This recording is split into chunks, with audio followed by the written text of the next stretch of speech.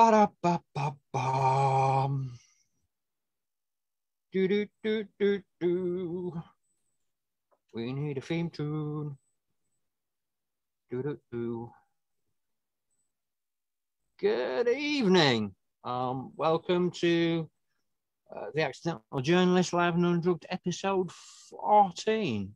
I am with mediator Jason Edwards for part 2. We're going to talk about conflict. Tonight's episode, as always, is sponsored by Armour Scaffolding. For the best quotes, call Armour Scaffolding on 077 88 110 210 and No Means City Clothing for all your t-shirt and hoodie needs. I will drop the links below. Oh, mate, thanks for coming on.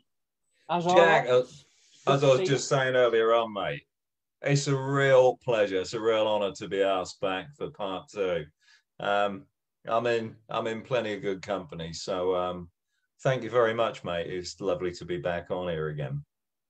Yeah, thanks for coming on, mate. It's always nice to have you on. We always get some positive feedback when you come on, and because people love your wisdom. So yeah, we're going to talk about conflicts tonight. Is that right? Yeah, we touched upon last time I was here. We were talking about some of the work that I've been involved in over the years, and I thought, why don't we get down into the weeds, or as you put into the etymology of it a little bit, about what is conflict, how does it arise, and also how do we resolve it? But as ever, Jack, we're not going to do this on some deep psychological, sociological level and talk about things that people that don't understand. We're just going to talk about blokes like you and me that have known conflict. We've known a world of conflict, and we've known a world of actually finding peaceful resolutions as well. So I'll be also as interested as ever about some of your experiences as well, because I know that that's a world that you've been around. Yeah, I think for people from my sort of background, and especially in addiction, conflict is, especially, for the addict, I think conflict is that sort of make or break for some addicts. I know myself that I've relapsed on minor conflicts because I've not known how to deal with them in my own head. So, And that is where conflict begins and ends. It's in the head. I was talking to someone today about, the work that I do now, what you might want to call bread and butter, is conflict resolution, day in, day out. And there's a practical level where we can resolve a conflict by doing things. I will not agree to do this anymore.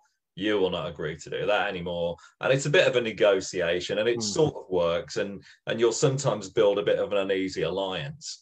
But real conflict resolution is about looking at examining your beliefs and looking at the beliefs of the other person. Because the majority of the time, a conflict will arise with two separate entities with two opposing beliefs.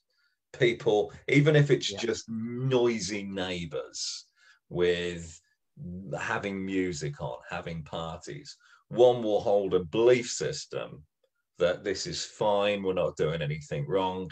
The other person will hold a belief system that that's really bad, you shouldn't be doing it. But what you'll always find is you'll get all this stuff on the surface, like the noise and the throwing things and the insults and the abuse. But if you swim a lot deeper, which is where I have to go and live these days, there's always something bubbling on under the surface. And a lot of the time, it's all the really unpleasant things in life. It's sometimes it's race. Sometimes it's greed. Sometimes it's a lack of understanding of culture. And sometimes you can go even deeper. And this is about what you and I will really understand. It's about that actual personal belief system that someone holds around themselves and who they are and what their capabilities are and what they think the capabilities of the other person is. So you can with conflict resolution, you can start off here and you can get deeper and deeper and deeper and deeper. And sometimes it's almost like a bit of therapy. One of the most remarkable things I ever resolved in an evening was a man who had his neighbor around the throat and was going to kill him. And he was a vet. He wasn't suffering any PTSD. He just had a lapse where he responded really badly to what his neighbor had done and was capable of killing him, like snapping his neck. And his first words to me when I walked in were, "This isn't going to work. This isn't going to change anything." And I think we had a 90-minute conversation where we just explored and spoke about him, who he was, what his life choices were, what he could do now, just asking all these really interesting questions. And he came away and he went, "I feel so much better." He went, "That was pretty good, actually, wasn't it?" I thought it's 90 minutes of therapy. It's 90 minutes of therapy sometimes. And sometimes, a lot of the time, Jack, what we need to do to resolve a conflict is to just listen to someone and allow them to let go. Because people are holding on to anger, holding on to aggression. They don't really hate their neighbor. They don't hate their fellow man. But there's things that people have done that have annoyed them, and now they're holding on to anger about it. And you'll find out that the people previously were good friends. That's the biggest one for me, really, though, because you know, in my experience, conflict has always been like an iceberg. Yeah. And you know what's on the top is what's on the top, and that's only a small bit of what it is. It's usually, you know, the thing that's pissing you off the most. But the thing at the bottom, most of it is underneath. And that's the bit that sunk the Titanic. That's the bit that does the most damage. And, you know, I've been in so many conflicts with people where it could have been dealt with, but it wasn't about what they thought it was. It was about something that was deeper within me. So, you know, it was usually like picking up, like using and relapsing and stuff like that. You know, I use it in relapse prevention, that the thing that you convince yourself that you're relapsed on is only that tip. Yeah. You know, it's the deeper things underneath. And if we don't tackle those deeper things, that top thing, it's just, you know, it's inadmissible. You know, it's admissible. It doesn't matter. But if you don't deal with what's down here, it's not going to matter what's up here, because down here is going to do the most damage in the long term. And it's having that time, and it's having that skilled person to drill down into it. It always makes me smile. A lot of the people I work alongside, whether it's local government, whether it's housing, whether it's the police, they'll always go, "How'd you sort that out then? How'd you do that one?" You know, these guys have been at it for months. And a lot of the time it's, I wouldn't even say, Jack, it's being a skilled listener. It's just being a listener. Yeah. And all I do, and I've said this, and I've probably said it last time, but it's worth mentioning again. If you want to resolve a conflict, I spend 80% of my time just listening. That's all I do. I listen. I build rapport with someone. I get to know them. I'll be honest, people, I turn up to these situations, I'm more interested in talking to someone about their dog or what they do for a living or what's on their video collection. And then I just ask questions. It is as simple as that.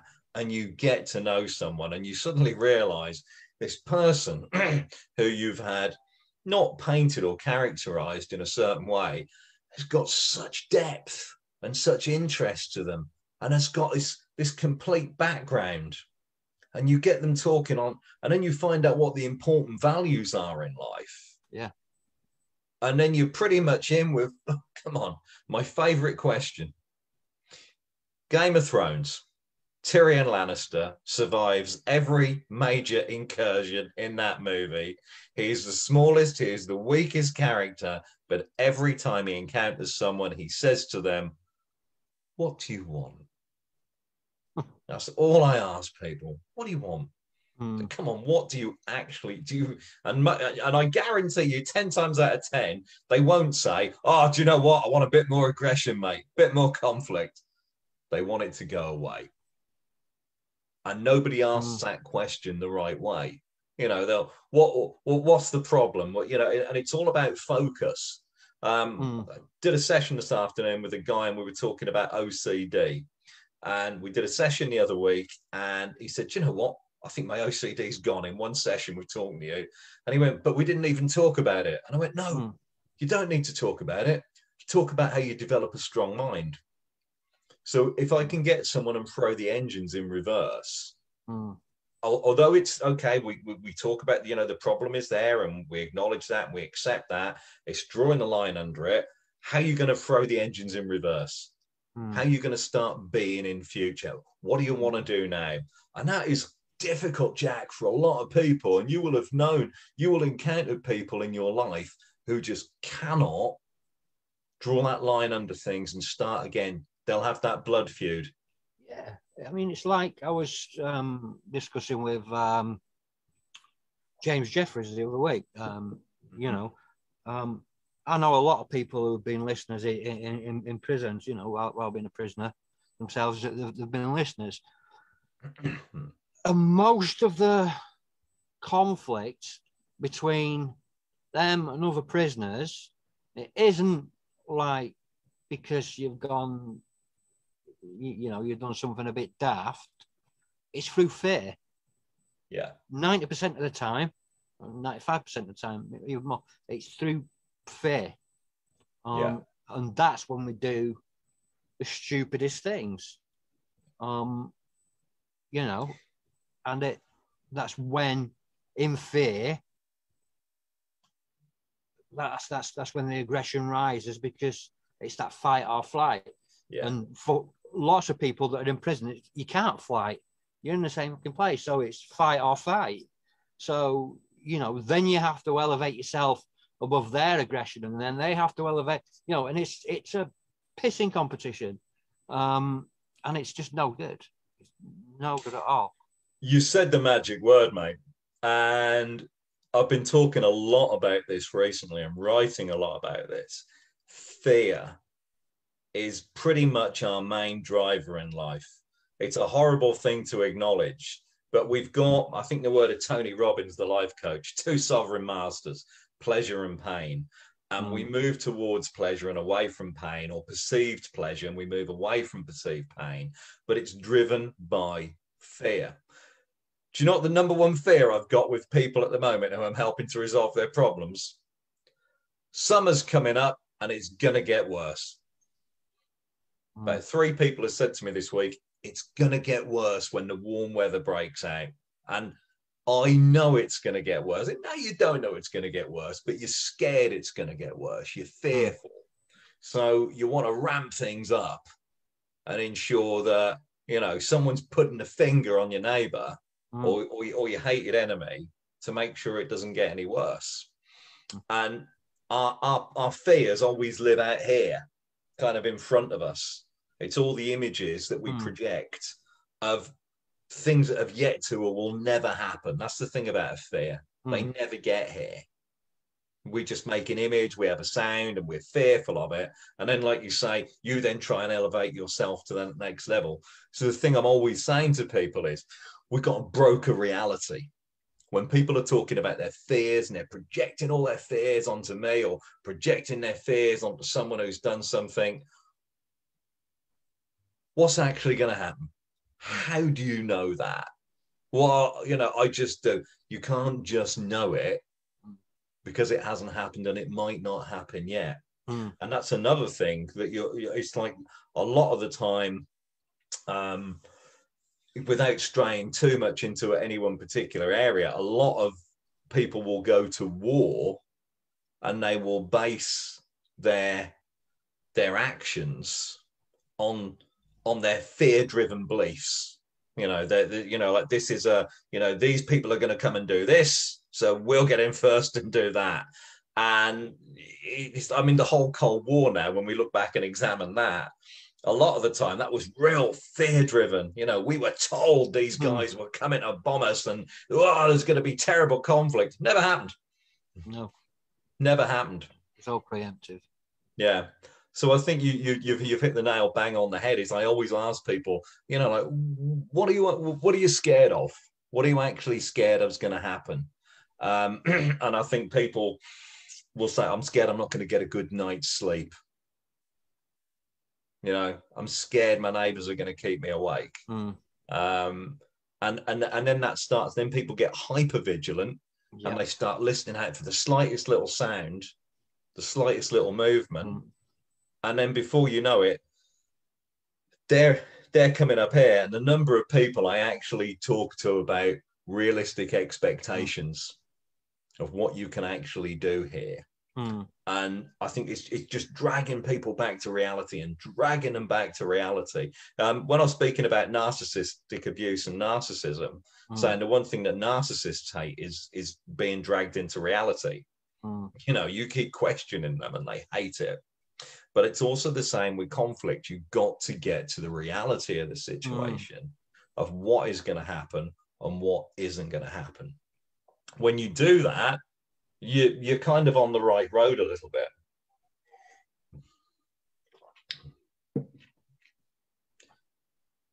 I thought you were reaching for something there, Jack. No, sorry, I've put my cup down.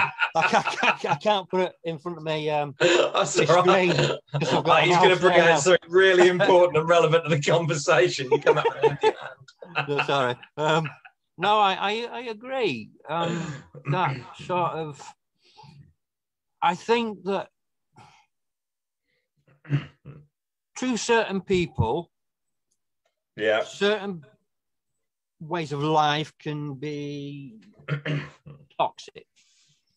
Certain beliefs can be toxic. So you look at me, who was very toxically masculine. I was brought up in an environment where men provide for women. You provide for your children. A man doesn't cry, a man doesn't do this, a man doesn't do that, a man does this, a man does this, a man does it. And then it's sort of learned behavior. And it's really difficult to unlearn that. Being a father to daughters, it's quite, I pick up on toxic masculinity now. Excuse me. And I think that's down to environment, it's down to thing, but we need to sort of unlearn that, and because that is a big contributing factor. If I was a man with enemies, and no normal man has a nemesis, and I had a nemesis. I had a person that I hated and they hated me. No, that's not normal to, no normal person has an arch nemesis. I'm not James Bond. But it was like you're programmed to hate certain people. You're programmed to hate certain ways of life. You're programmed to react in a certain way. So, something that I don't talk about a lot is the reason for my incarceration when I was younger. And it's because I was bullied all the way through school. I was beaten to a pulp. And when I realized that actually I could take a good kick in and hit back harder, that's when it clicked for me and it went a bit dark. So, I had these sort of toxic beliefs on, well, no, you don't hit women. This is a fact, but I believed that if you saw somebody hitting a woman, you reacted a certain way, and that certain way resulted in me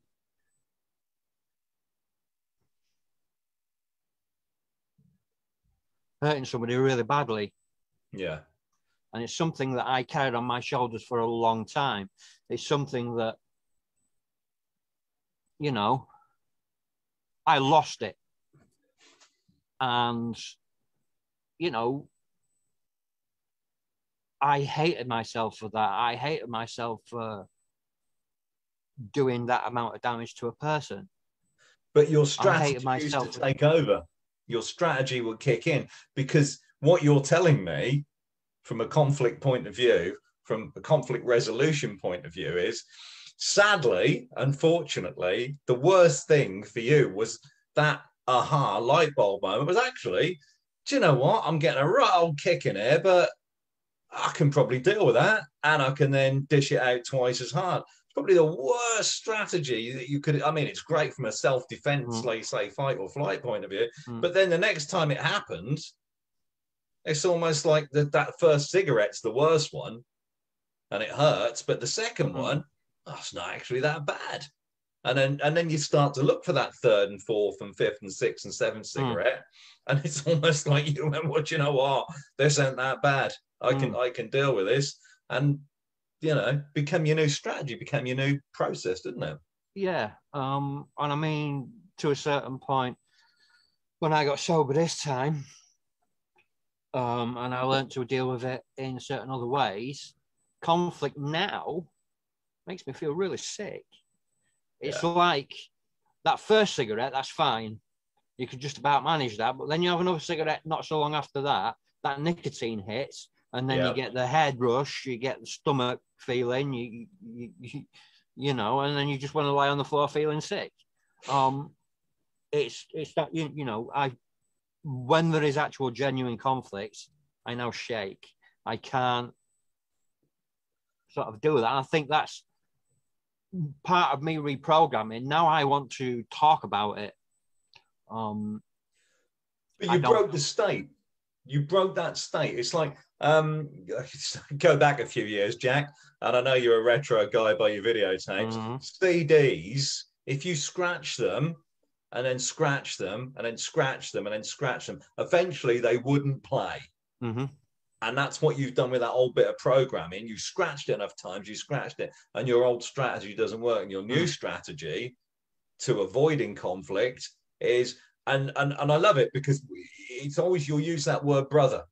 And you send me a message and you say, "Brother, how are you?" And it's your internal dialogue changes. And I think a lot of the time when you've got intense conflict, it's drilling down into what is the internal communication. And I'm always trying to find out to people, what are you telling yourself? What are you saying? And it's a lot of the time people will be completely demonizing either a culture, a creed, a race, or just a neighbor or someone from a different postcode. That's a common one, isn't it? They're from this postcode, they must be really bad. And it's that internal communication. But you changed it. You broke it, and now you've got something new. And I think a lot of the time it's not always shaking hands with the enemy. It's shaking hands with you, shaking hands with yourself. It's finding a bit of internal peace, isn't it? Yeah, I think because at times you can be your own worst enemy. Bingo, the way that it's, I've spoke about my mental illness many times. I've spoken about my, my addiction, which I call my dragon. You know, it's my dragon. You know, I talk about it in the books. You know, it's how I deal with it, and that for me was I used to externalize my response, whereas now, before I externalize, and you know, I'm not doing this, I internalize, and think about it, and think about actually what I've achieved over the past few years. I could lose that. So, you know, that's a big motivator. But, you know, it's just changing that one thing in that link. Yeah. You know, that's how viruses change. It's how computer viruses change just by changing one thing in that link. You know, and I suppose it then goes from DNA to RNA. It's just like, you know, and then it becomes automatic response instead of having to think about it. So instead of doing this now, I do this. So my automatic response is to think and then bring it out and then try to talk about it. You've just described what I do in every conflict with the people I talk to is I try and ask a question that is going to elicit a new thought. Yeah. How would it be if this was happening? You know, what do you think that they're experiencing? You know, how's this going to work? And I'm always saying to people, you never know what's going on for the other person. Because a lot of the time I'll have two people that have fallen into conflict and there'll be some horrendous things going on in the house. Some, you know, of no fault of their own. You know, some people have bad luck and and you just think, you poor devil, and you talk to them, you think, how are you even coping and keeping your world together? And from the outside world, it's like bedlam, bedlam, bedlam, and people think, oh God, that shocking, awful, terrible group of people. And you get in there and you get to know them and you meet them and you realize, Jack, they're hanging on by their fingernails. And I'm always trying to say to people on the outside, you can't know what it's like to be them, but you need to try and install into someone a little bit of, it's, you know, the first question we have to ask every single time in every conflict: are they capable of showing and finding empathy for the other side? That's, if not, if you find someone has no empathy there, you've really got to try and actually also create it. That's like trying to harness, you know, base metals from gold, or you know, gold from base metals. And it's trying to ask that question and actually give someone a little bit of a golden thread to pull onto, to actually say, what's it like for the other person? You know, how is it for them? And we see so much intolerance going on in the world, and there's so much conflict that comes out of that. And I'm no bleeding heart liberal or anything, or any kind of do-gooder, but I just think that sometimes when you get to understand a different position, a different perspective, that you don't have to suddenly change who you are. You can still be the same, but you can start to let a few things go. You can start to let a few of the negative thoughts go that you're holding on to. Because a lot of the time when people fall into conflict, the conflict wasn't always there. And I'll take people back to, actually, there was a time when you guys were okay with each other. There was a time when you guys actually spoke, and they will always go, yeah, when I first met them, they lent me 20 quid when I really needed it. I was absolutely desperate. What happened? What happened? And it'll be one little thing, and that whole ideology will change, and they'll go off in their separate directions. And you're trying to bring them back to actually reminding them there was a time when things were pretty good, and, you know, no one is truly evil, Jack. No.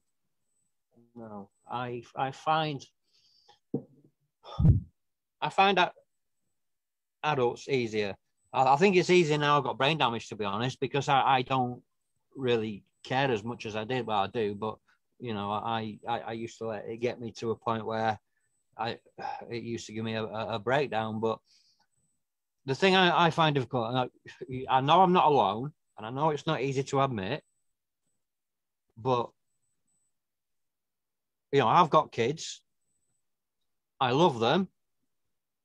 There's a point where they push you so far, they raise their voice, I raise my voice, and then it gets into a shouting match, and then nothing's getting done. And I don't think it's easy for any parent to admit that, but it does happen, because you know, I struggle with that, and I know that these kids are, you know, to a point unable to express what's bothering them.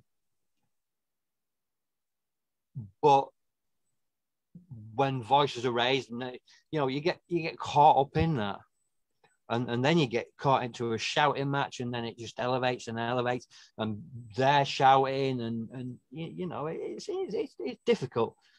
Do you have, you know, I'm sure I'm not alone, but do you have any sort of advice for people that are going through that? Because I know that. Absolutely, I do, my friend. I think you've hit upon one of the most difficult areas of dispute resolution at all. Yeah, you can talk about people having work conflicts, and there's rules for work. You can talk about people having business conflict with contracts, neighborhood issues, relationship problems, but family issues. Oh my good God. I've written a thesis on this, mate, because there's something, and I'd be the first to throw my hand up and say I have behaved less than admirably in social situations around my family and lost it as well. And it's almost, I'll tell you what it is, we have to be careful. It's because it's family, it's almost permissible. It's the first thing we have to think is, you know, oh, it's okay, it's family, you know, unconditional love. So you can just kind of do what you like. But you shouldn't take that approach because they are your family and you do spend more time with them. So I think, first of all, that ideology that it's our family, so it doesn't matter, is actually the worst thing of all. It's our family, so it should matter more with how we communicate. What I'll always say, and it's, I think, particularly pertinent with children, is when they're firing things back at you, never, ever, ever use the Y word. Never. There's two words I won't allow in dispute resolution. One is why, because you can't answer a why question. So get them to ask you that question again. Get them to, you know, why can't I have that? Ask me it a different way. You know, what is it that you actually want? Okay, I can understand you, you know, like, why can't I have it? Okay. Get them to ask you the question in a different way. Teach them, educate them. And the other word I will never, ever allow, and you're a parent, Jack, and this one's going to do your head in, so I'm sorry, mate, because I'm about to actually pull back the curtain like the end of Wizard of Oz here. An artificial construct that does not exist, but we all use it in conflict, the word fair. There's no such thing, buddy. There's no such thing as fair. Whoever came up with, well, that's fair, isn't it? The only person that uses fair is the person who's telling you it's fair. Tell you what, Jack, if you give me 20 quid, I promise I'll go away. That's fair, mate, isn't it? Not if I haven't got 20 quid to give you. You have to be so careful of when people say, oh, that's a fair deal, buddy. That's a fair deal. Who? What, because you say so? I think you can literally have, like, if you cut an apple in half and give half to one and half to the other, you can go, that's a fair sort of, you know, like you've got an equal amount. But I think you have to be careful with the Y word, and you have to be careful. The F word, mate, never go into the word fair. It's it doesn't exist. No, I mean, we get that all the time. You know, it's not fair. You know, and then you find yourself in this sort of philosophical debate about fairness, and it's like, well, you know, or you know, the automatic response would be, well, life ain't fair, you know? And it's just, how do you argue with that? It's you know, I think kids are more switched on than we give them credit for, and I think I always go for changing the wording, mate. It's about asking better questions. Always asking better questions. People will often present to me, sometimes in, should we say, the heat of battle, their very emotional state, and they will present to me in a different way, and then they'll say to me, "What do you think? What do you think? That's terrible, isn't it?" And I'll always say to them, "That sounds awful. If that is your experience of the world, that must be awful." You've got to get a little bit of tactical empathy. Is I'll actually, without saying to someone, the one thing I never say is, "Oh, I know what that's like, mate. Oh, I know what that's like," because I don't know what things are like. It's be a lie. And if I said I knew what it was like, I'd be just lying through my teeth. And I've only got 2 rules: never promise, never lie. I'll say to someone, "Do you know, seems to me that's really upset you. Sounds to me like, oh, that's really pissing you off. That's really, really awful. What would be better? How could this work to you? Because you don't sound very happy with that at all." And you're almost trying to move the logical brain over. You're trying to get the emotion to go from there to the logical side. Because a lot of the times you can get people to rationalize their emotional state. You seem really upset. I am. Okay. What would be a better way of moving it? Always you go into the emotions, but come out of them quick as you can. It's one of the best ways of defeating it. Breaking the state, bit of humor. I never forget one night I was stood on a roof with a guy, and he was threatening to jump, and he had a razor blade at his wrist, and he said, if you go, I'll jump. And if you try and talk me out of it, I'll slit my wrist. I thought, brilliant.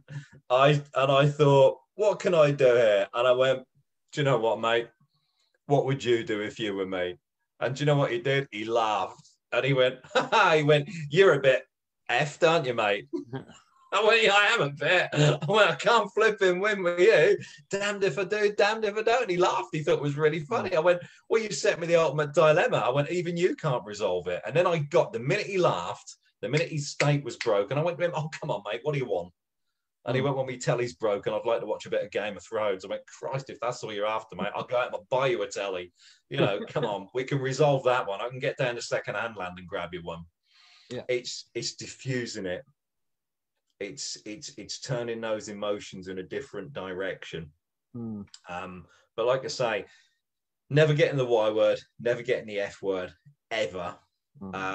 Because you're right. Because if somebody says it's fair, we then start trying to, like you say, you'll have this deep philosophical question, and you might even bring God into it, Jack. I don't know. You might bring the whole history of creation, fairness, and you know, how did I end up here? And they're just after a bag of, you know, Maltesers or something. Yeah. It happens with siblings, you know, and it's like, they're like, "Well, that's not fair," and then you're thinking, well, deep down you're thinking, well, life ain't fair. and then, but you've got to be like, well, you had one earlier, so you know, they can have one now. Yeah, but I want one now as well. Well, then you're debating fairness. If you had one earlier and they didn't, they get one now. You don't get one now. And then it goes back into that thing, and it's a sort of ever increasing circle. There's an old story, and it was in a book by a guy called Bill Urey, who wrote a book called Getting to Yes. And it was a great little book about dispute resolution and how we resolve. And I read it problems, how we resolve it. Read it many years ago. Principled negotiation. He's come up with these 4 principles, and he starts off with a book, and he's on about the importance of listening. And he says there was a mom and her kids were fighting over an orange. And they were fighting and they were fighting, and she went, right, bang, cut the orange in half. That's fair. Right, you get half and you get half. And she watched them, and one kid went off and scooped out all the juice and all the flesh from the orange and ate that and threw the peel away. And the other child scooped out all the flesh, threw that away, and used the peel to make a cake. Now, if you'd have actually stopped to ask them, what do you want the orange for? Well, I want the inside, well, I want the outside. You'd have both got a lot more out of the deal. Sometimes it is literally about going into what the people's needs, what their requirements are. And it's a funny thing, because I was reading a book quite recently about a guy who had done some of the most difficult work you can ever get involved in as a professional. He was doing kidnap for ransom work. Now, hostage negotiation is one thing. You are looking to get someone to put a knife or a gun down, remove a barricade, and let an innocent person go.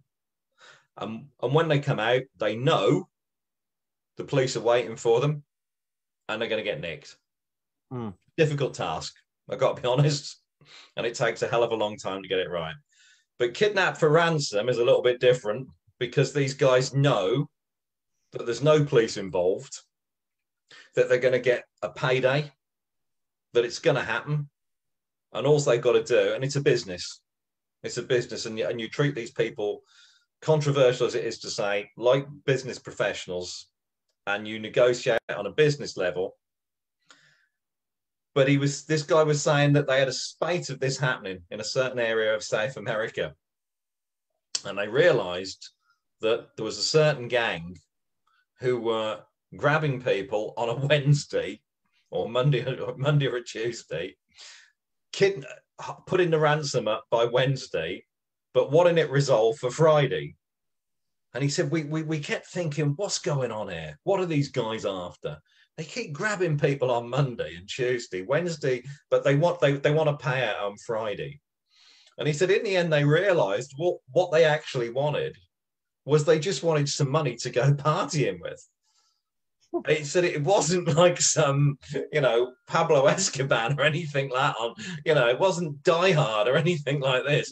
These guys were literally grabbing people off the street so they had money for Friday. And he said, so we actually started to realize that we could get people back pretty swiftly and say to the family, look, don't worry, we'll probably have them by Friday night, 5 o'clock.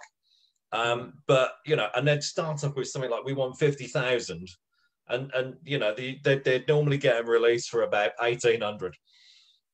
So it's finding out what people want.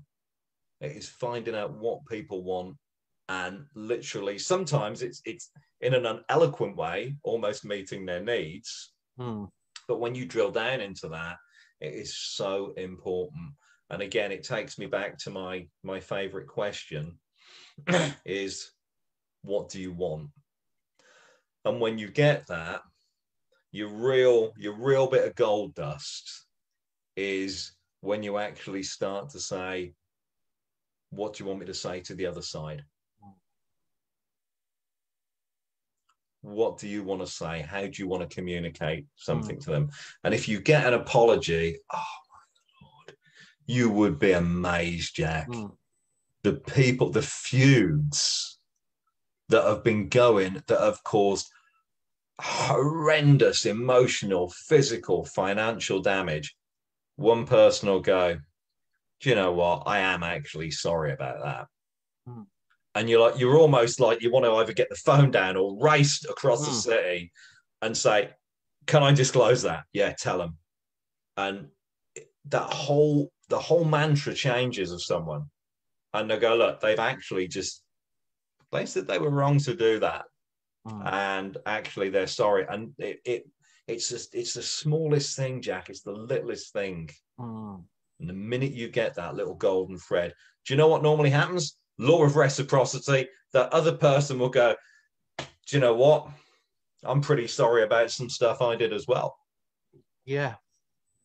And you start building then. Yeah. You really start shaking a little bit of hands with people. But it's all those layers, it's all those levels you have to actually get down and drill into. But you get that little golden thread, or just that one small thing. Somebody will just literally shift their position ever so slightly. But you've got to be so careful, because you were talking about, and I'm sorry if I'm going on a bit, but you were talking about toxic masculinity, and I wanted to come back to that. It's so difficult for some men to actually shift that position. Yeah. A lot of the time, women, you'll talk with women, and do you know what? They'll go, oh, do you know what? I've been there. Must be shocking to have all them kids and be on your own. Do you know what? I know they're trying their best. It's a hard old life. You get a bloke that can actually start to shift his position a little bit, start to expand his mind, and really grow and develop. You're there. You're going to start moving forwards, and it's lovely. You just watch it all start to come, and you get that little handshake. And people bury the hatchet. People end feuds. You know, it's a good thing when it happens, but it's a long time sometimes getting them there, buddy. It is, and it's funny you should use the word reciprocity. You know, it's like a dance. It goes the other way. When when you're in conflict with a child, and they're raising their voice because they can't, and then you're raising your voice. It is almost like a reciprocous dance, and it's trying to better. It's just kind of like a dance off, and it can get really difficult, because I think that you get caught in that loop, that behavior, that chain of thought, that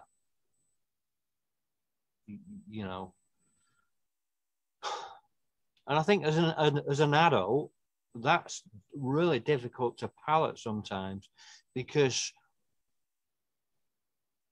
as a person who is sort of searching for to live a better life in a certain way, it gets difficult, because we don't like admitting that we're wrong, just like kids don't like admitting that they're wrong. Hang on, mate, 1 second. My boy's here for my coffee. We don't like admitting that we're wrong, and it's then often you then in that grapple arguing, because you're thinking, I'm not fucking adult here. I'm not going to let this little turd win.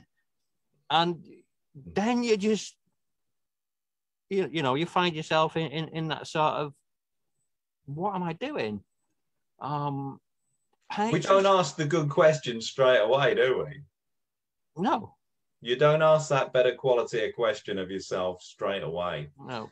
And you just go into battle mode. You just go into heated battle mode. And it's who we are. It's what we do. It's what we've had for decades and decades and decades. But it's when you keep that calm, focused mind that you can actually just do something different. And that's all we're looking for a lot of the time, is we're looking for people to do something different. For a long time now, and I haven't really, I've completed it, I've done it, I've put it up there. I've always had an idea ever since I first studied conflict resolution. I think even while I was actually studying it, I roughly sketched out a plan of something that I wanted to do. And it's been like, God knows how many years in the making. But I've put a website up recently. And it's completely free of charge. I'm going to be honest. I stole my inspiration from Martin Lewis when he did his money saving website.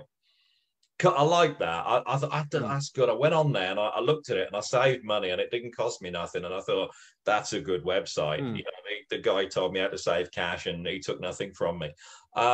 So I did a similar one. And it's you can go and have a look at it. It's called resolveanydispute.com. And I'll put a little link there later. If you've got any conflict in your life and in your world, and you think, I want to resolve this quickly and easily, and I don't want to actually spend any money on it. I just love the way you just go there and a hand comes back with coffee in it. That's amazing. It's like a magic trick. It's I'm a 14-year-old, mate. Go and have a look at resolveanydispute.com. I've put everything on there that I know. Everything I've ever done to resolve disputes, I've bunged it on there. I've got a whole page that's just literally about where to start, what to do, how to resolve it. There's a family page. There's a neighborhood dispute page. There's a business page. There's a work page, because a lot of the time we get conflict at work and we really feel like we're on the back foot because we're not sort of been met. There's information on there about if you do have conflict with your neighbors. Now that's massive at the moment. You know, always remember there's always steps you can go to.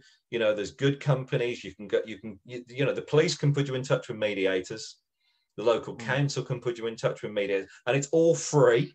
Don't think you've got to pay for this. If you're in a dispute with a neighbor and it's going a bit wrong, because I've had people, I've phoned them up and they said, "What's the cost, mate?" And I've gone, "No, it's all paid for, buddy. Taxpayers' money." But what else I did, Jack? I had a little bit of a moment in my life where I reflected on something and a friend pointed something out to me. I went through a breakup and I went through a divorce.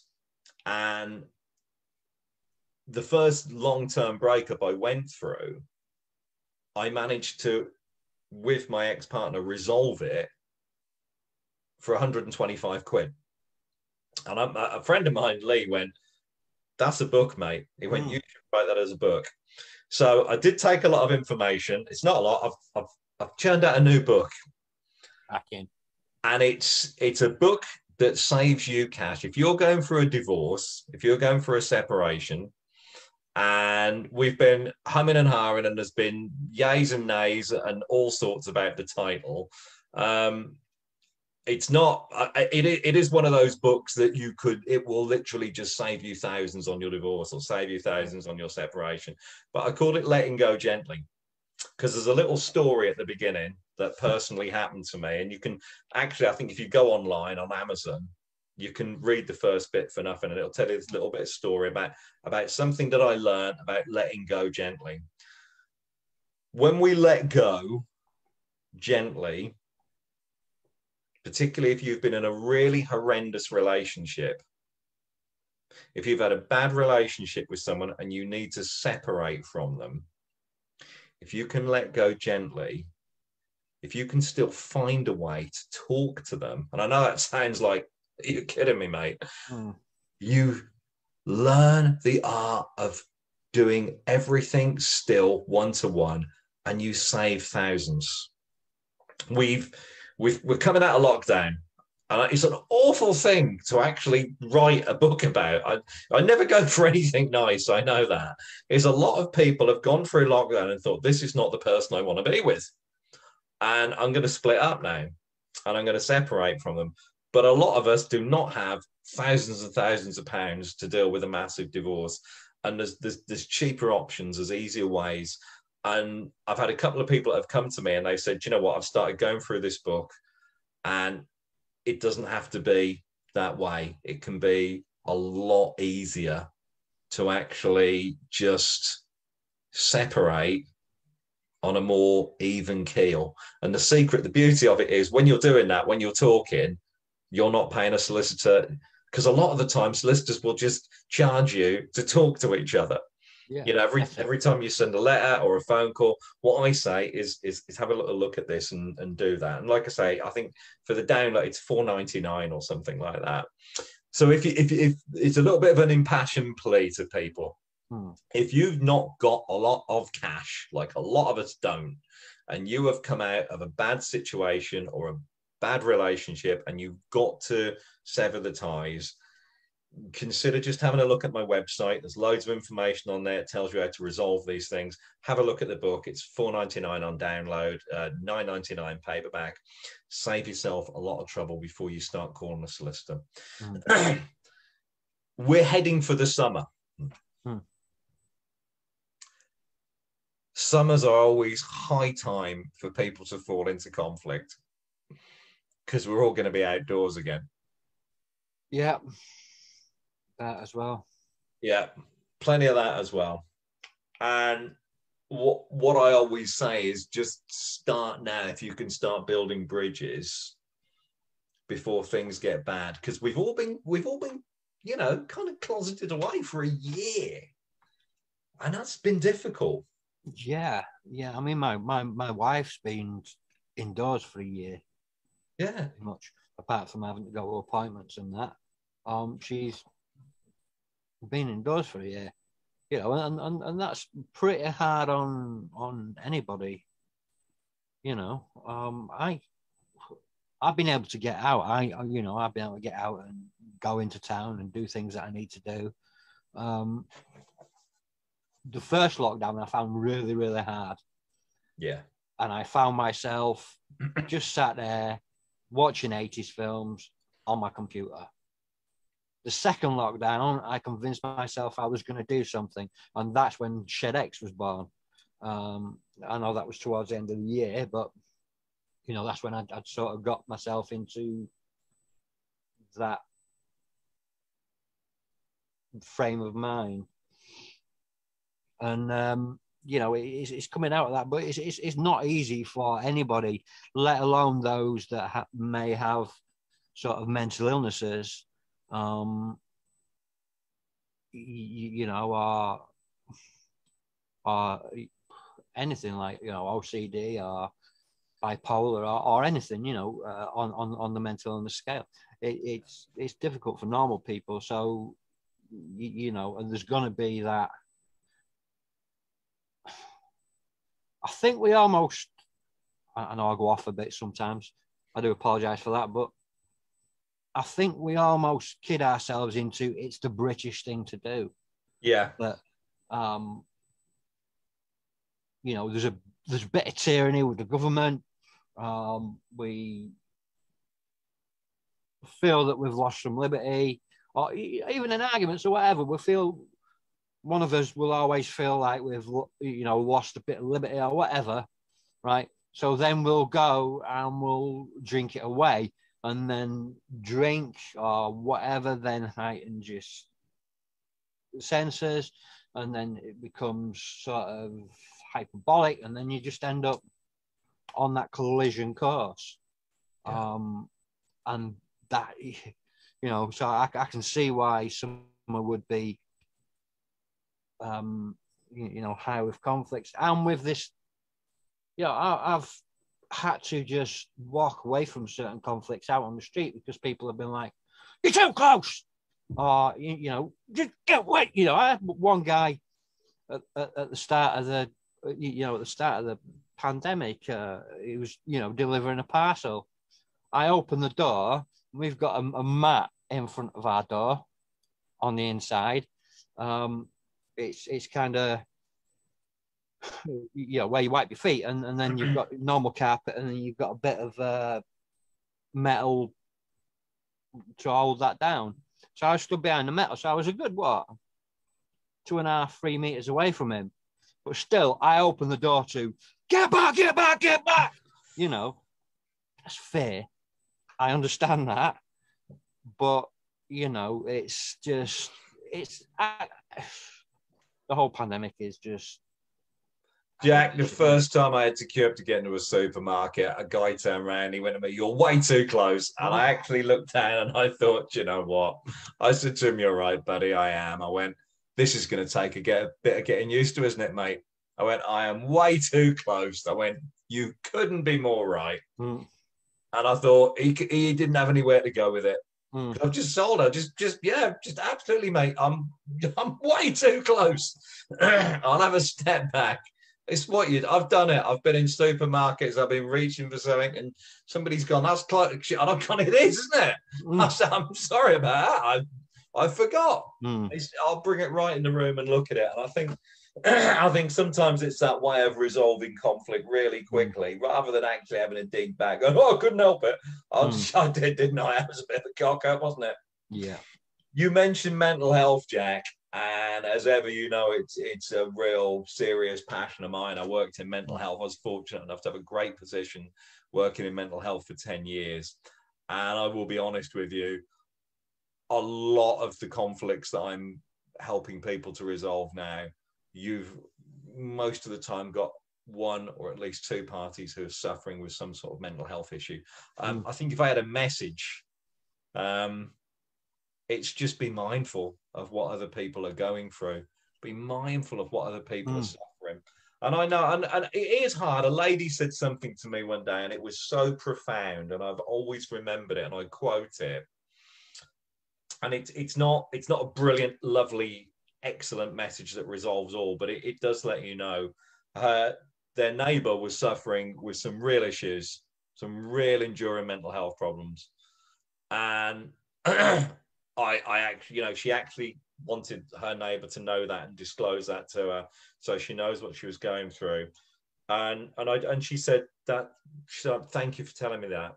She said, that's really valuable, and I do feel sorry for her. And she went, and I can see she's having all these problems, but they are still impacting on my world. I thought that's the difficult thing. Sometimes you can, and she said, I can have so much empathy and so much compassion. And she went, I've been through what she's been through, and I know how hard it is, but I still can't sleep at night. I know, and it's hard, isn't it? Sometimes we'll know and we'll understand, and somebody's behavior is not great, and you just think they can't help that, but it still impacts on your world. And that's the difficult bit, where you've really got to then go back to the surface level, which we're going to square the circle here, Jack. And what are the practical things that you can actually do? Because they'll always come down to that. You know, the practicalities of living in this world next to people, being in conflict with people. Sometimes you just have to do something different. You just have to change your behaviors sometimes. You know, wear a mask when you go out in public. It is, isn't it? Yeah. It is. There is something I wanted to touch on. Please. Facebook, social media. Yep. And you have this, oh, well, if you don't like this, blah, blah, blah, scroll on by. Yeah. We know that's not always that easy, especially when it's something that impacts upon your life, as you say. Yeah. You know, I have noticed the toxicity that always has been really around Facebook, and it's caused me some you know, it's aggravated my mental health at times in the past. You know, and I've vented on Facebook, and then that's caused arguments and stuff like that. And you think, well, I really shouldn't have said it, but actually it's my feed. So, you know, and then you get proud. It's like my feed, so I should be able to say it. And then, you know, you get the people where, you know, you get the outward racism, you get the inward racism, you get the, you know, all these things. And all that, you know, people post all these things, and there's some horrific posts that go about, and it does affect people in such a profound way. And for me, Facebook has been, you know, I use Facebook for this. I use it to promote stuff for people, promote stuff for myself. You know, it's a great business tool. You know, and for those who use it just to keep in touch with each other, that must be nice. But, you know, it is a breeding ground for toxic behavior. and conflict and conflict. You know, and you can't help but sometimes get dragged into them. A couple of years ago, I was involved with a Facebook group, and there was a guy. No, I'm going to say it. There was a guy called Steve Davis, and he found his way into all these crime groups and you know, other groups, and he got himself into films, and you know, I'm not talking about like student films. I'm talking about big, British films, big British films by big producers. And he turned out to be a human trafficker. That affected friendships that I had with people online. But that it also impacted in me because, you know, me being me, I was trying to help promote him and trying to help promote other people. And then, you know, obviously this all happens and then you get hurt. And you know, all this conflict went about, and it was sort of arguments going backwards and forwards and backwards and forwards. And there's no winner. No. You know, there's no winner. And all it's doing is really hurting people. And I mean, this guy really hurt a lot of people. He'd managed to put himself into personal relationships, you know, friendships with some higher profile people on Facebook. So some of the, you know, known faces. And that sort of, it caused a massive storm and a massive conflict. And you can say all you want about trying to let go. You know, I work a 12-step program. A big one for me is let go, let God. But it's not that easy because it's just a breeding ground of toxicity. How can we deal with that better? Because we can't always scroll on by. We've all got personal opinion. You know, opinions are like assholes. Everybody's got one. You know, it's how do we use Facebook for a more positive instead of the conflicts? The other day, I read this will lead back to your answer, I promise you. The other day, I was flicking and scrolling through Facebook. A reporter put a post up, and it said, watching the James Bond films in order is a lot more complex than you think. I thought, really, is it? I thought, I'm a massive fan of the Bond films. I thought, right, this is, whoa, I thought I'm going to learn something here. Like, it's going to be like the Star Wars movies or the Marvel films. I've been watching them out of sequence all along. And I kind of went through, and all they'd done was just listed the films as they came out. And I actually wasn't, said, I don't normally ever make negative comments. But the sheer pointlessness of this article basically says, watch the films as they were released. I went, what? And a lot of people went, yeah, do you know what, mate? And then somebody actually pointed out, and I did have to say, fair point, that I think one of the movies, it changed like the order that you should watch it. It was buried in there. And I was like, okay, all right, so maybe I missed that point. And you're right, Jack. Sometimes it's hard. I mean, that was nothing. That was just amusing. This guy, and this was a paid article. This was a known in his field writer. And it just amused me that he'd just written the films down in order, bar one. Sometimes, Jack, it is the better person that you say scrolls on by. When Will Urey wrote this book, Getting to Yes, he put in there, the most unused button on email is the one we have to use more. We fire off and we read something and we type away like that. And he went, there's a brilliant button. It's called save to draft. If we used save to draft a bit more, step back, got out the emotional state, and then thought, he calls it going to the balcony. Take a step out on the balcony. What happens to you? What happened to me? And it's a stupid thing. And I thought, what a daft thing to actually type and report on. It was just funny in the end.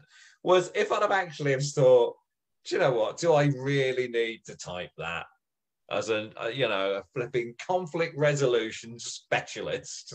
Probably not. It might have even created some conflict somewhere.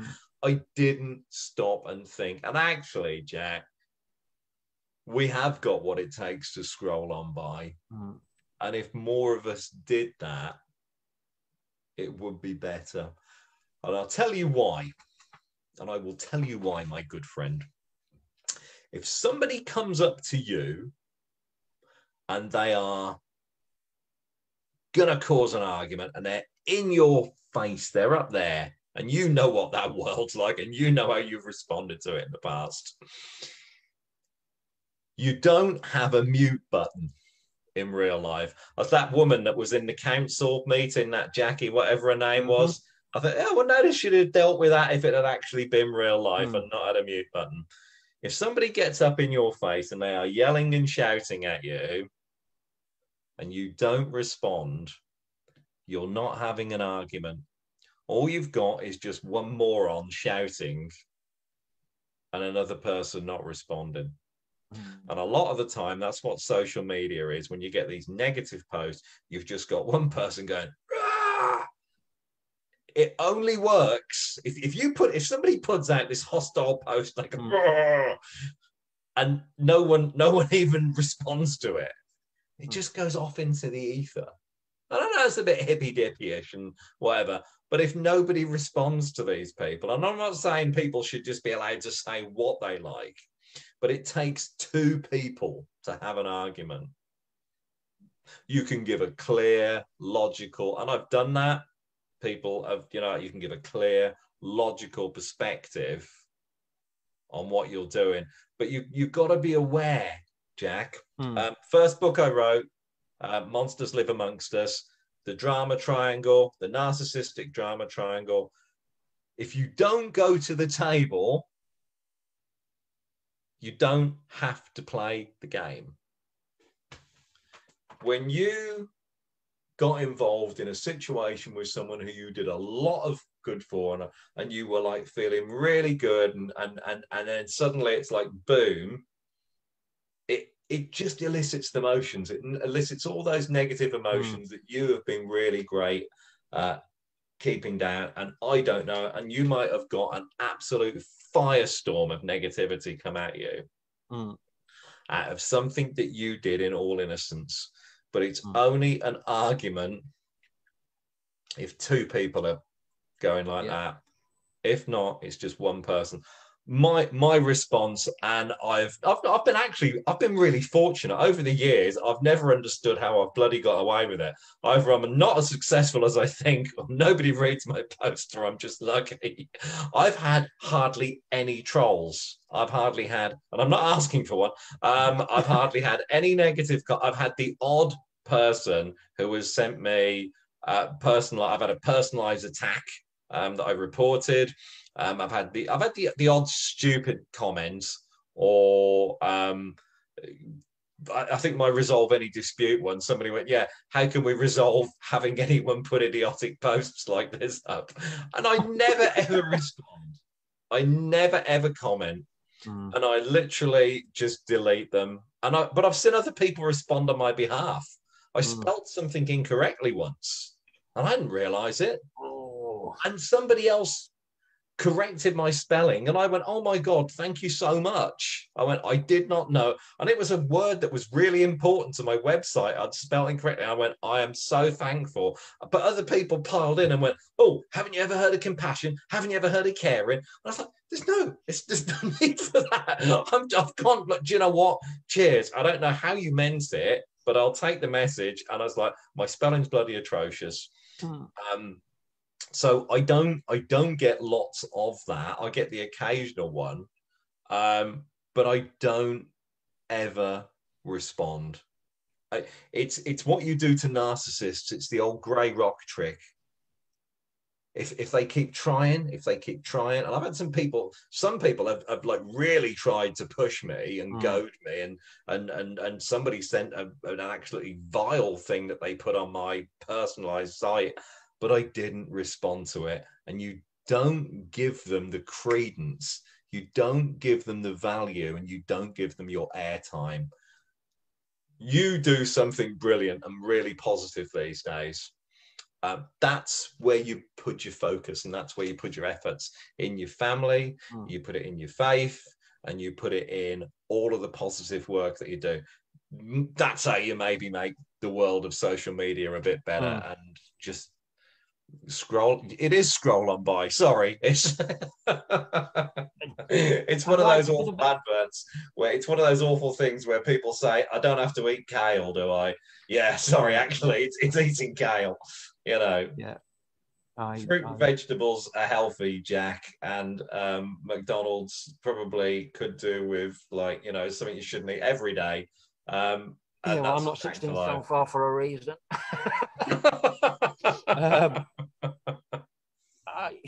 You know, I fell into that the other day. You know, I often think I should be a better person thing, but I was on a film group, and there was a guy. I think it was about Zack Snyder's. The 4-hour epic, yeah. Yeah, no, I really enjoyed it. But this one guy who, by his name, by his profile picture, and by the word that had got chosen, he meant to say forgettable, but what he typed was forgotten, right? And I think pretty much everybody on that thread knew that with his name, he was, you know, from like Pakistan or somewhere like that. And he'd just chosen the wrong word. Easily done. This guy chose to jump in on it and say, don't you mean forgettable? Like really snappily. And that really sort of got my goat up. I know that it's because I was illiterate. I have struggled with dyslexia my whole life. Everything that I've learned in my adulthood. But I hate the word grammar Nazi, but I hate people that correct other people, especially when it's quite obvious that it's not doing anybody any harm. So I had a go, you know, saying, well, you know, how dare you? You know, it's very obvious that this guy, English is his second language, and, you know, blah, blah, blah. And then the guy jumped on and went, well, thank you for jumping in for me. You know, how am I going to learn unless people tell me? And then it's like, fuck. And then the guy that I'd told off reported my post. You know, it's like, what is it worth it? Is it? Yeah, was it worth it? You know, I felt like I was being the, you know, social warrior when the guy actually was willing to learn, and I was like, well, you know, I wrote this well-informed article, you know, about that. You know, this guy, it's down to education, but you pulling it up, it's down to ignorance. And, you know, at the end of the day, who did it? What did it achieve? But apart from me losing 15 minutes in trying to write this status and then getting shut down because you wanted to learn. I just thought of something then. Just a fleeting thought crossed my mind, something I was thinking of earlier on regarding conflict. If it comes back to me, I'll tell you.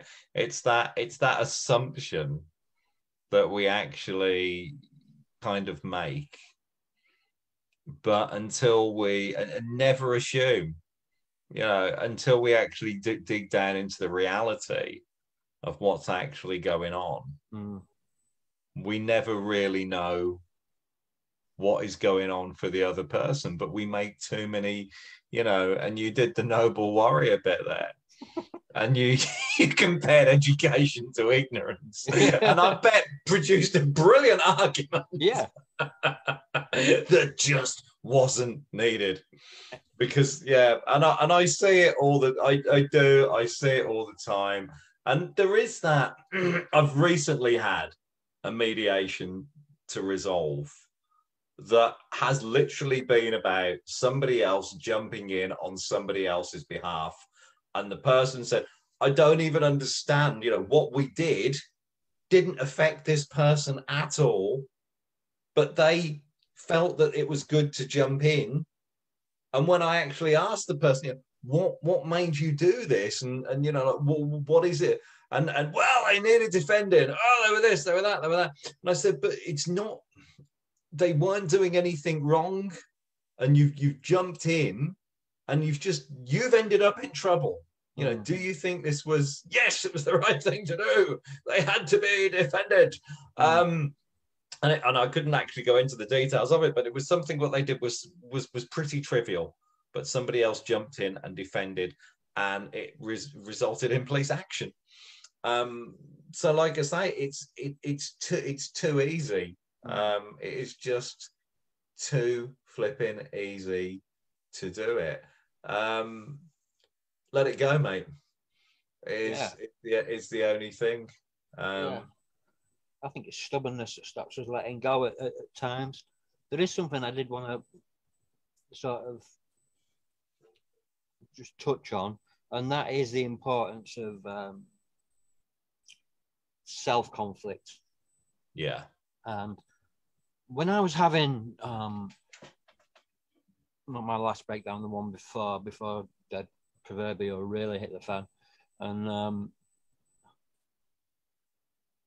I just wanted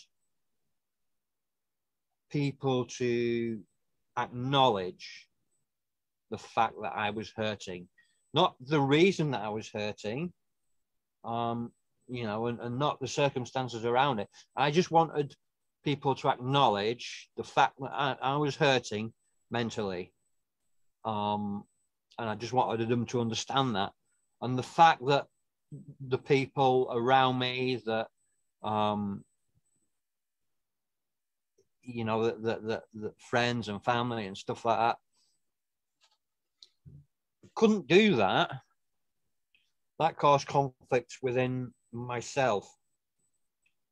And that's when it started to antagonize, and I started getting worse because people weren't,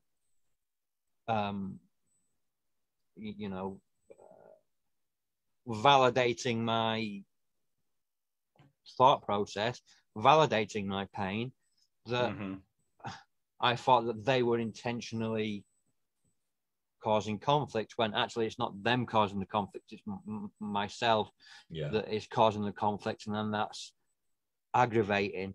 I think that often when we are in that sort of space, you'll know yourself that there are some people that you just really can't talk to in certain situations because their head is just, you don't ask a bull that is charging how he's feeling, because he's just going to carry on charging anyway. Yeah, quite. But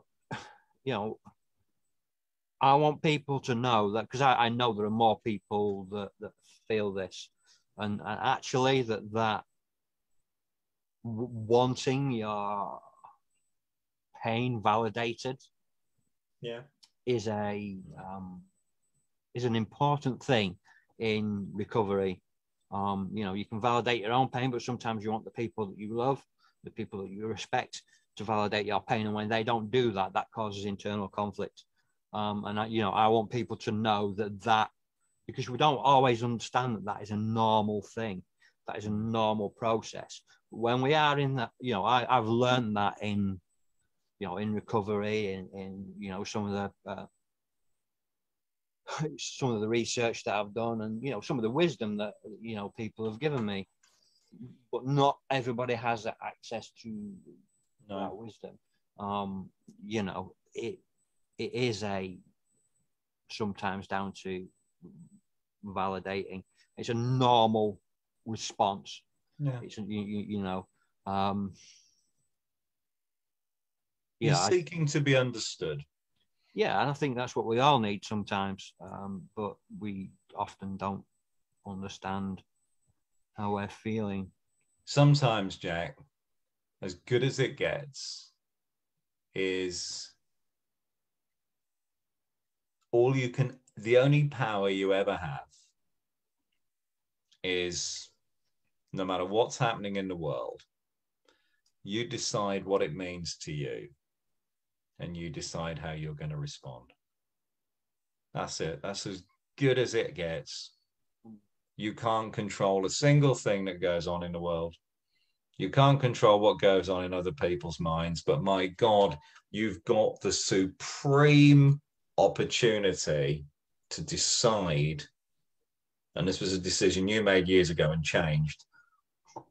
Whatever is happening, if something happened now that was dramatically awful on the other side of that door, I've got an instant response to decide how to respond to it. I just thought, what does this mean to me right now?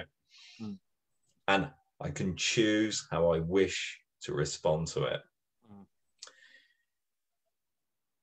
When we look for validation, when we look for other people's understanding, we're often not rewarded. We don't get it because people won't know immediately what it is. Like you say, we've not all got access to that.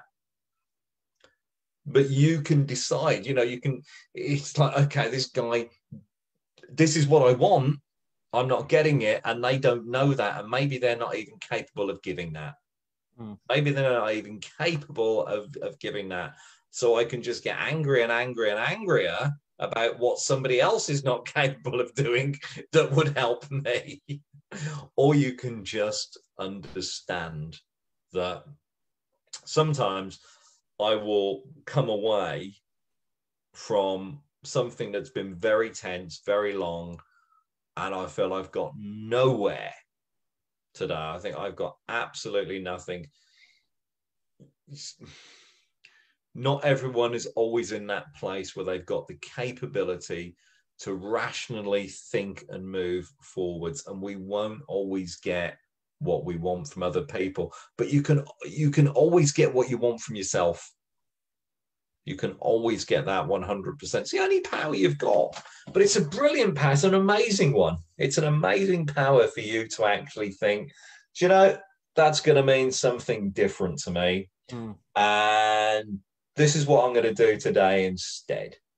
I'm going to scroll on by and I'm going to let them get on with it because I've just had a brilliant idea for a new article, a new blog. Someone's on the phone who's really interested, and I can get him into the old accidental journalist ShedX hut, and we can have a chat. It's where you choose to put your focus in life. It's what you choose to do. It's somebody said to me today, I told you the guy, we did some work around his OCD. I went, you get more of what you focus on. He went, I haven't focused on my OCD this week. I went, yeah, I know, you focused on having a strong mind. And he went, I haven't been wiping door handles.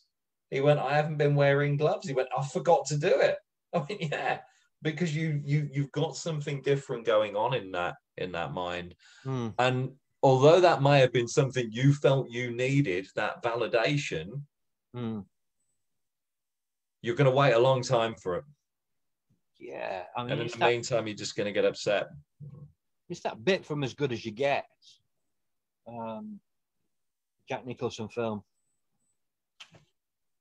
where he, you know, he's got really terrible OCD. You know, he has to do so many things and wash his hands, and he has to sit at the same table in the same restaurant, have the same waitress every day, and he can't carry on with his day unless everything goes to plan. But we know that everything doesn't go to plan. And then he ends up, he had this intolerance for his gay neighbor, and then he ends up taking his gay neighbor back home because his neighbor was beaten. Yeah. And there's that where she says, why are you doing this? You're not particularly a nice person. Why are you doing this? And then he said, there's this pill.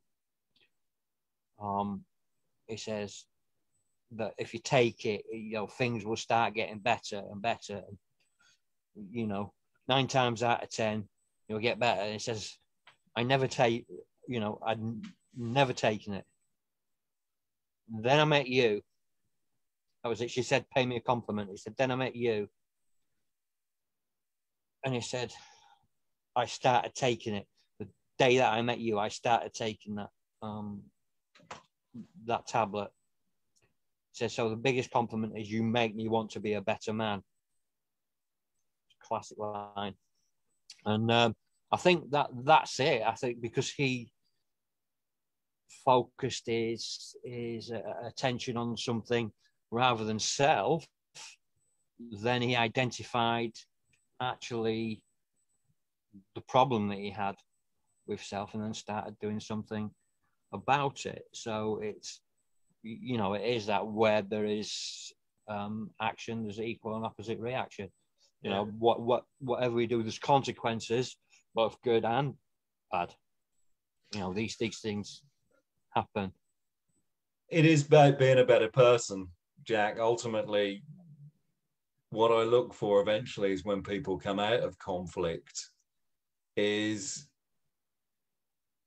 not only can you resolve your issues with someone else, resolve your issues with yourself, you actually learn the next time that there's a better way.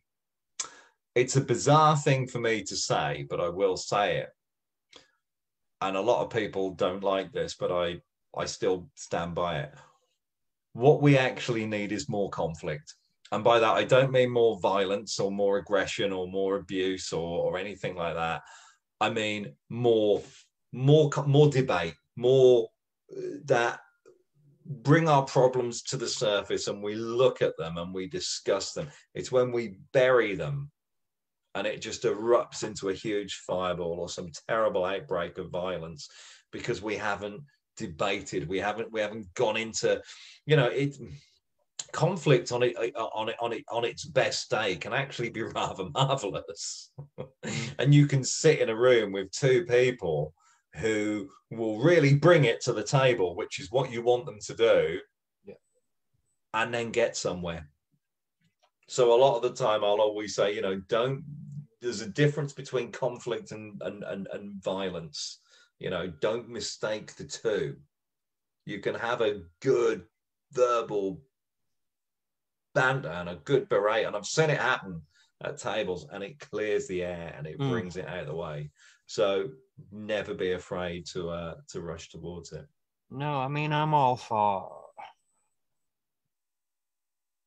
freedom of speech and freedom of belief and freedom of thought. And, it's a big sort of thing these days. As people are becoming more psychologically and spiritually aware, of things that, especially my generation, our generation to this generation, the core beliefs are different, that, and I think it's easier to get into, it was all right when I was a kid. It's really easy to say that. Yeah. But actually, some of these things are. I was saying this to Jeffrey Holland the other day. Some of these things can be sort of aggravated, and some of the things that we thought and that we said back in our days can be different. Are not tolerated these days. I was talking to my wife about it earlier on as well. It's not tolerated these days for good reason. you know. But I'm a person that believes, because I wasn't always able to put my own thoughts across, because I wasn't always able to use words, because I wasn't always able to speak my mind, or, you know, I didn't feel able to do that. I can understand that actually freedom of speech and freedom of thought and freedom of thinking and, you know, freedom of expression, these are all things that we need. Yeah. So, you know, if there are people out there that, you know, that are racist, you know, it is their right. You know, we have to accept that it is their right to think and believe that way. But it's also my right to tackle that. It's, you know, the right to reply. Yeah. You know, I hate when people use the word snowflake.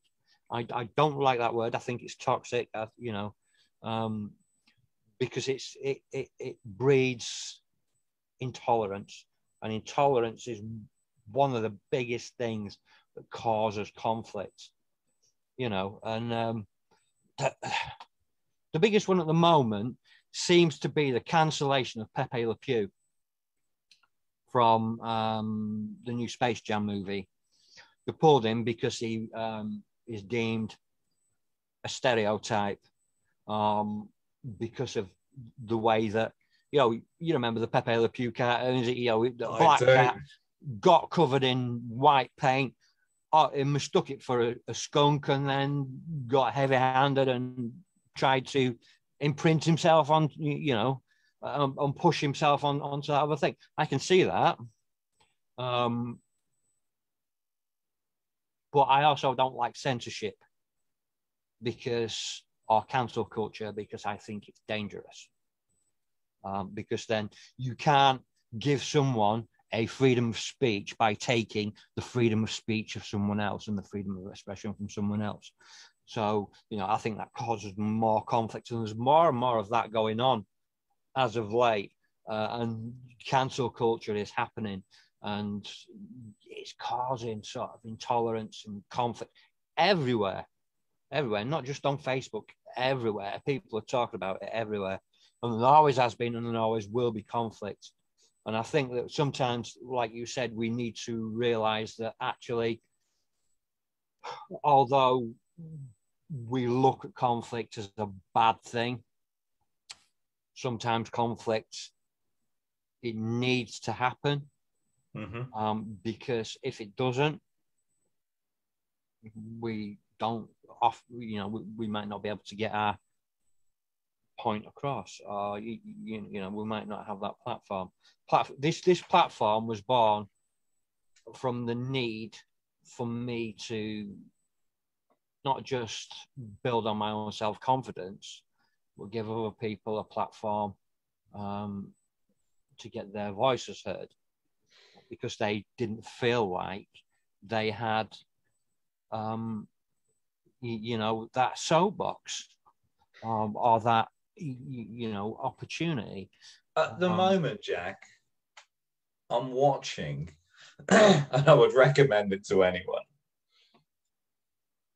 the entire series of The West Wing. Watched it years ago, loved it. It's all about the American. It's like, yeah, it's a bit ideological, you know. It's a bit like, you know, these would be the ideal people you would want in the White House. It's lovely, brilliant, written by Aaron Sorkin, my favorite writer. 7-series box set, Channel 4, totally amazing. Watching The West Wing, and they're always talking about they want their legacy to be raising the level of debate. And there's a brilliant episode I just watched where they are, and West Wing was years ago now, and what they're debating with the military is gay and homosexuality in the military. And they're trying to debate it. They're trying to negotiate. They're trying to talk about, you know, what it would mean. And you've got some very old school, hard-edged military guys saying, you know, this is wrong and this is why it can't exist. And suddenly the high-ranking admiral walks into the room, and he's played by John Amos, who is black, and they all stand up the minute he walks in the room, and they won't even talk until he gives them permission. He is that high up, and they draw him into the talk, and he says, to be honest, he says, I don't think it will change anything. And he said, but just know this. He said, you're talking about homosexuality, gay people being subversive. It would undermine the military operation if everyone was integrated into the military. And he went, 50 years ago, they said the same thing about me. And now he was like an admiral or a general. And I thought, yeah, it's sometimes having that conversation about how we improve and how we respect people by their gender or their creed or their is difficult, and it brings us into conflict. But if we don't have the debate, if we don't have the conflict, then how are we ever meant to get to the core of it and resolve it?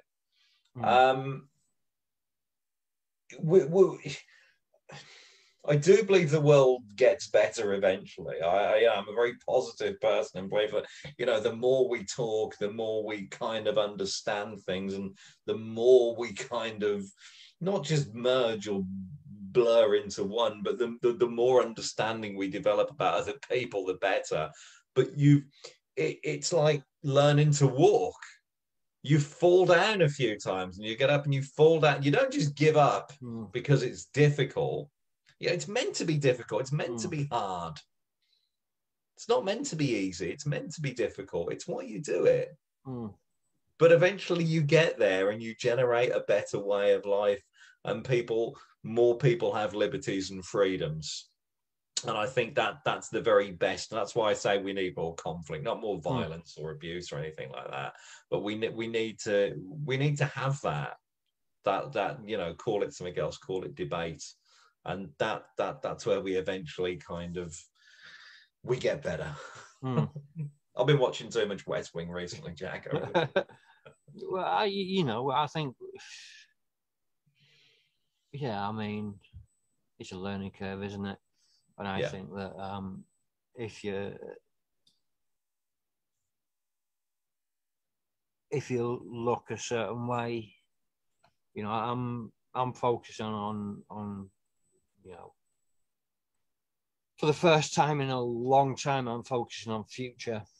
I don't like to do that so much because I like to live within the day. The 12-step life has been a part of my life for such a long time. I walked into my first meeting in 1990.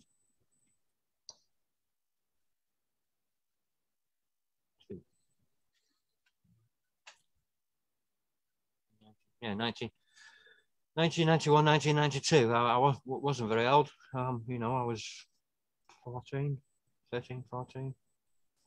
And, I've been in and out of those rooms, in and out of that program my whole life.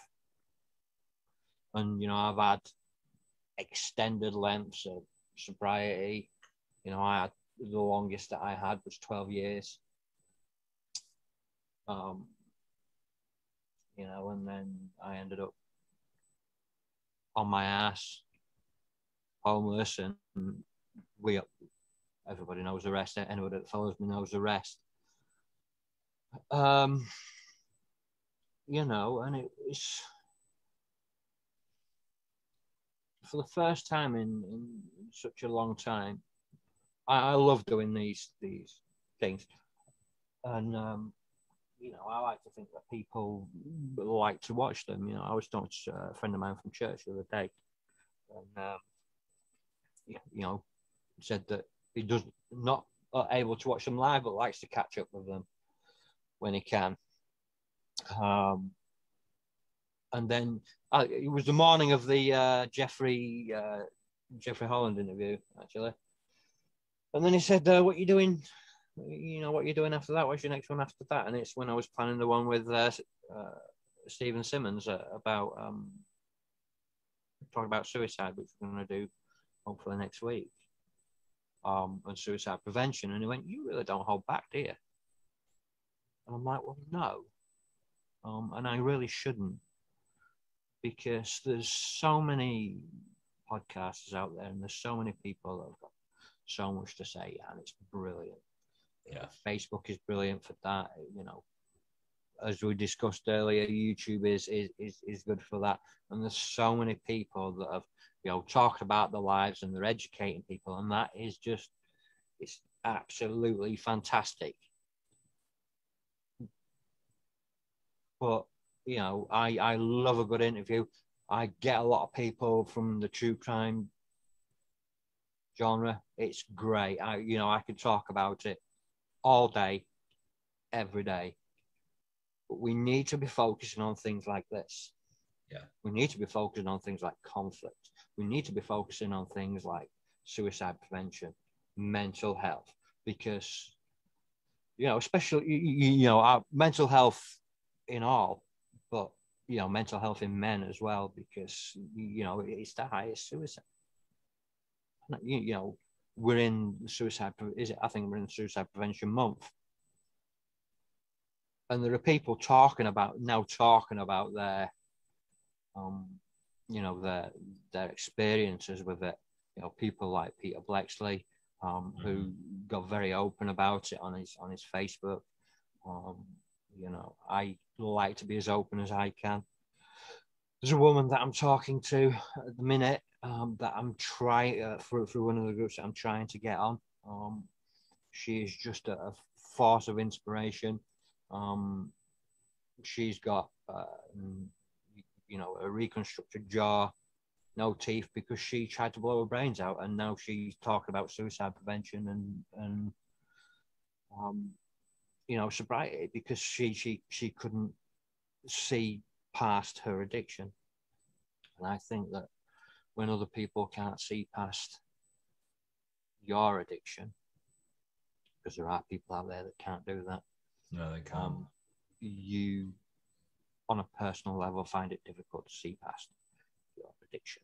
So we need people that have been through it. And I'm not saying it's necessarily me, but, you know, we need people like you that have seen it from one side, and we need people, you know, like I get on people like, you know, Ray Bishop, Joey Barnett, talk, you know, James Jeffries, that will talk about things that they've been through on a personal level as a man, you know, been through domestic abuse, been through suicide, you know, been through the stigma of prison, talk about abuse and talk about it openly, because there aren't people that are doing that. And we need people to step up and to be able to put that across.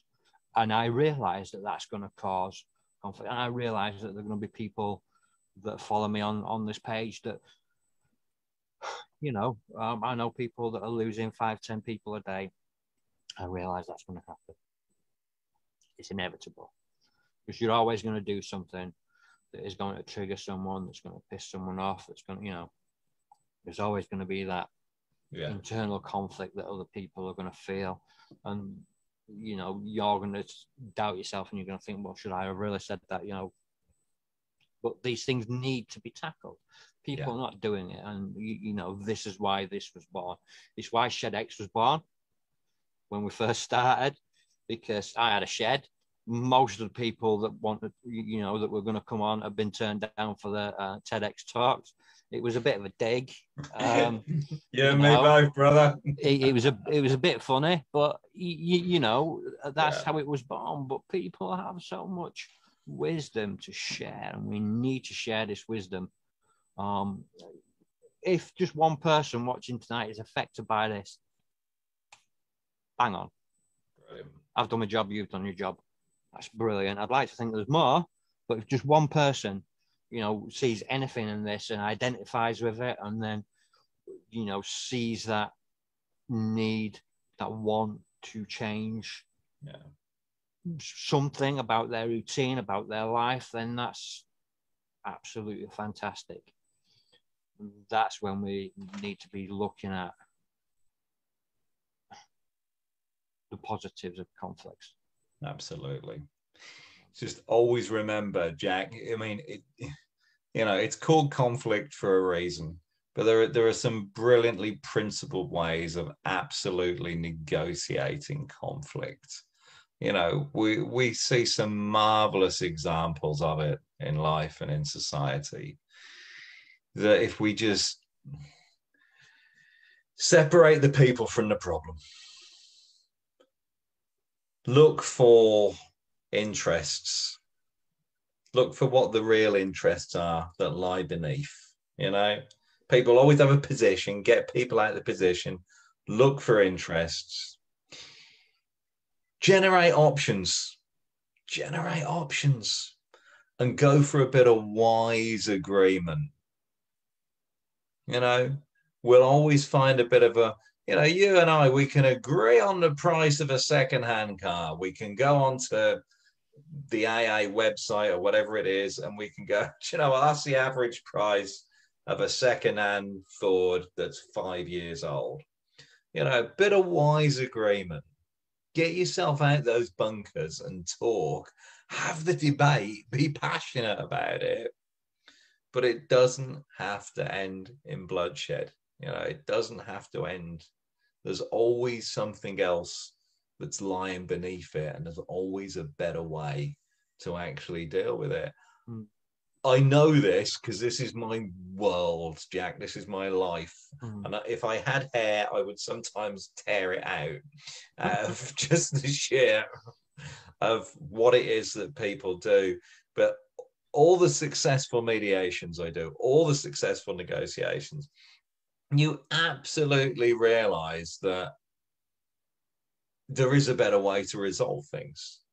There is a much easier way to resolve, be it from the most extreme level of a hostage situation or a kidnap and ransom situation, right over here with, the neighbor's dog makes too much noise. They're all relevant. They're all relevant to that person who is taking part in that particular scenario. And there's always a better way to resolve it. Just keep talking, mate, and keep listening. That's it, innit? At the end of the day, it's simple. Yeah. I think we tend to overcomplicate things, but at the end of the day, sometimes we just need to talk it through, and there is that cathartic nature. Because all it needs to be done. Yeah, because sometimes you just need to be listened to, and sometimes you just need to be talked to. And that's that. I don't want to overuse the word, but reciprocous. Yeah. Thing. So yeah, I want to say, if anybody's been affected by anything that we've spoken about tonight, please feel free. Please do. Don't suffer in silence. Drop us a message on the page.